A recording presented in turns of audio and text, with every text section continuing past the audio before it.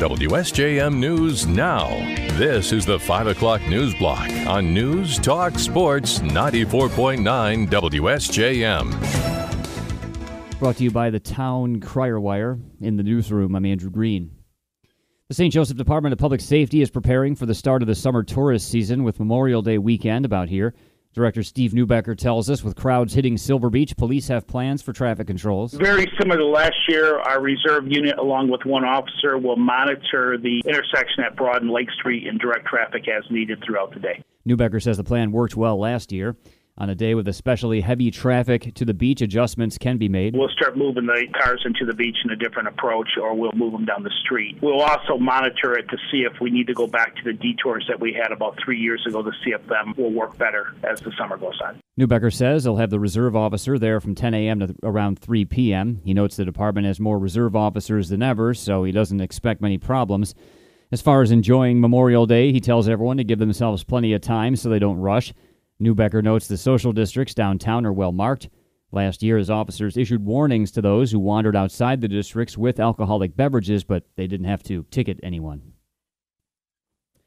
Michigan's economy is on an upward swing of steady growth, even outpacing the national average, according to a report released today.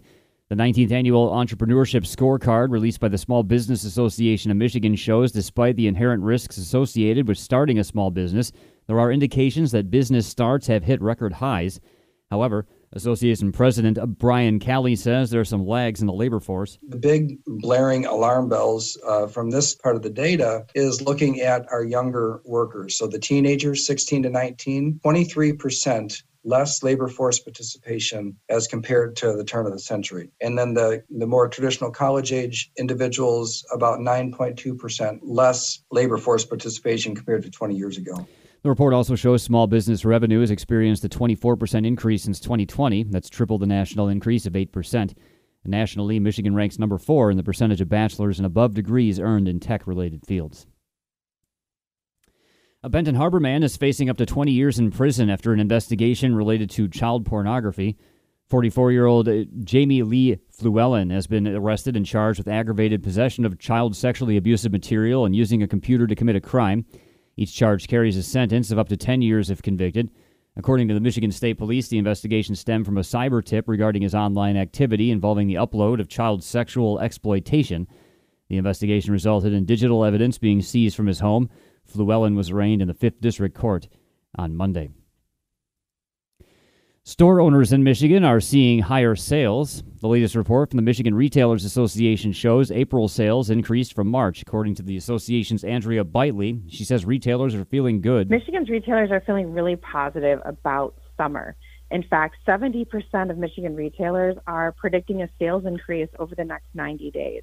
Now, the next 90 days, as we all know, are prime vacation season here in Michigan, which means folks are going to get out into some of our small communities and downtown and really hit those downtown and Main Street retail opportunities. Bitely says retailers are concerned about inflation. However, they're encouraged that people are spending money.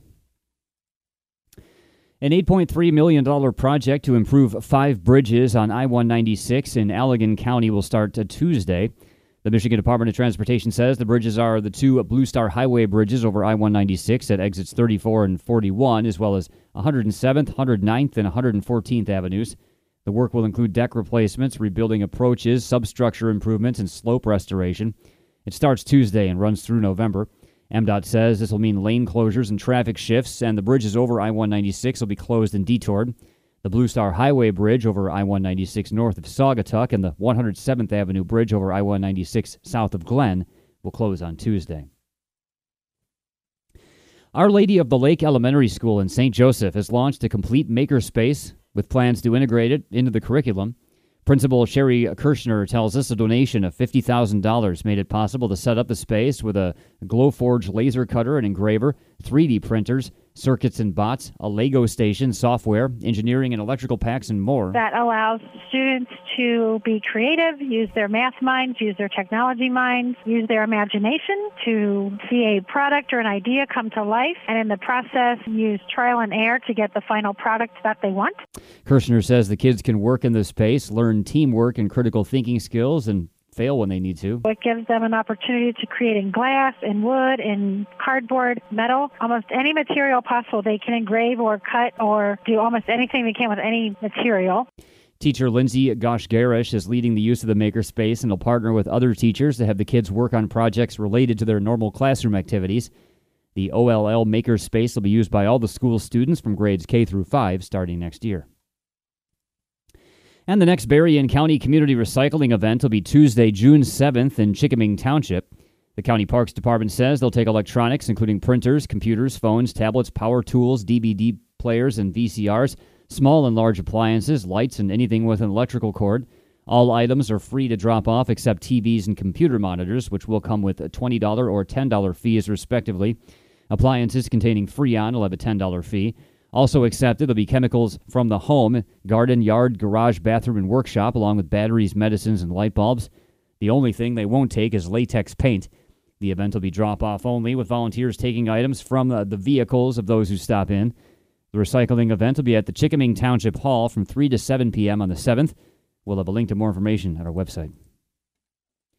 WSJM News now continues with your Bloomberg report.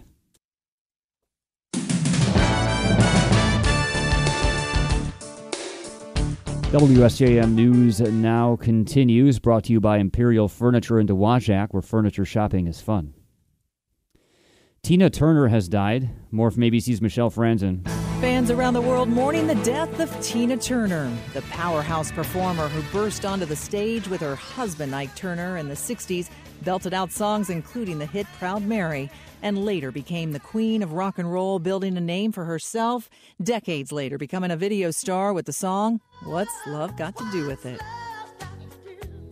Sirius XM host Mike Muse and ABC News contributor says Turner got a second round at her career following her divorce.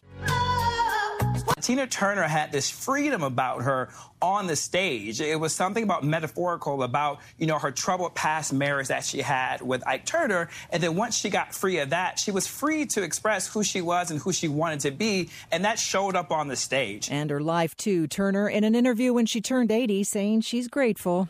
I'm happy to be an 80-year-old woman. A representative for Turner says she died at her home in Switzerland. Turner was 83. I'm Michelle Franzen, ABC News. Florida Governor Ron DeSantis has entered the 2024 presidential race. He's stepping into a crowded Republican primary contest that'll test his national appeal as an outspoken cultural conservative and the party's willingness to move on from former President Donald Trump.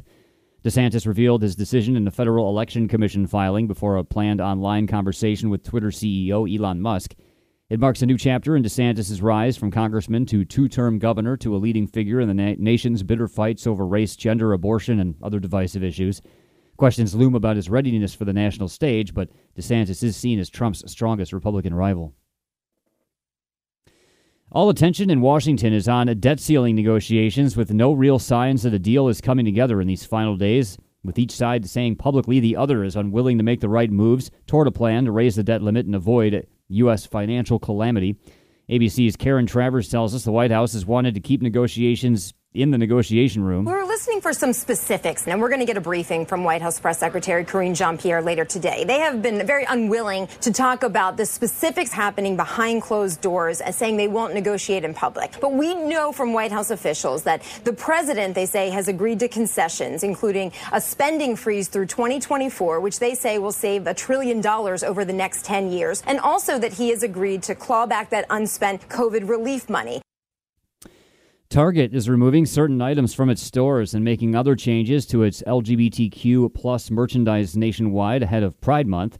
That's after an intense backlash from some customers, including violent confrontations with its workers. Target declined to confirm which items it was removing, but among the ones that garnered the most attention were tuck-friendly adult women's swimsuits that allow trans women who have not had gender-affirming operations to conceal their private parts. Designs by App Praylin, a London-based company that designs and sells occult and satanic-themed LGBTQ clothing and accessories, have also sparked a backlash. 1 year ago today, a teenage gunman shot 21 people to death, including 19 children, at an elementary school in Uvalde, Texas. ABC's John Quiones has more on the families of the victims. What gets them through is just remaining true to who these children were and who these two teachers were. And and again, demanding accountability and hoping for answers. Right now, the Texas Department of Public Safety has finished its investigation, turned it over to the district attorney here in Uvalde. She will decide then whether to send it over to a grand jury, and they will in the end decide whether or not there will be criminal charges that follow, if any. The head of the Russian private army, Wagner, says his force lost more than 20,000 men in the drawn-out battle for the eastern Ukrainian city of Bakhmut. About half the number were Russian convicts recruited to fight in the 15-month-old war. The figure was in stark contrast with claims from Moscow that just over 6,000 troops were killed in the war as of January. It's also higher than the official estimate of Soviet losses in the Afghanistan war of 15,000 troops between 1979 and 89. Ukraine hasn't said how many of its soldiers have died in Russia's full-scale invasion. Analysts believe the 9-month fight for Bakhmut alone has cost the lives of tens of thousands of soldiers. Vice President Kamala Harris is calling on the country to stand up and fight back against anti-Semitism and hate. More from ABC's Justin Finch. Addressing the Jewish Democratic Council of America Wednesday, Vice President Kamala Harris said she is deeply concerned about rising anti-Semitism in the U.S. Harris saluting her husband, Second Gentleman Douglas Emhoff, who is Jewish, and his work to help Jewish people not feel alone at this time. We all stand together, and that it is a sign of our collective strength to say no one will be made to fight alone. May marks Jewish American Heritage Month. Justin Finch, ABC News, Washington. Lawyers for Donald Trump have asked for a meeting with Attorney General Merrick Garland as a Justice Department investigation into the former president's handling of classified documents shows signs of winding down.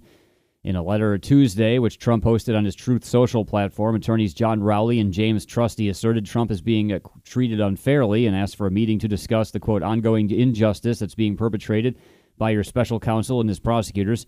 Agents and prosecutors have interviewed a broad cross-section of witnesses, including attorneys for Trump, the former White House officials, and other close aides. And the man who shot and killed 8 victims, including children, at a mall in Allen, Texas this month was fixated on mass shootings and held views consistent with racially or ethnically motivated violent extremism, according to a new Department of Homeland Security report. ABC's Alex Stone reports that document lays out the current threat environment. In a new National Terrorism Advisory System bulletin, the Department of Homeland Security warns the U.S. is in a heightened threat environment, warning that lone offenders and small groups motivated by a range of ideological beliefs and personal grievances continue to pose a persistent and lethal threat to the homeland. The bulletin warns the coming months could be dangerous because of 2024 election activities and legislative and judicial decisions. Officials also say of concern are targets along the border because of rhetoric seen online. Alex Stone, ABC News. WSJM News Now continues with your weather forecast.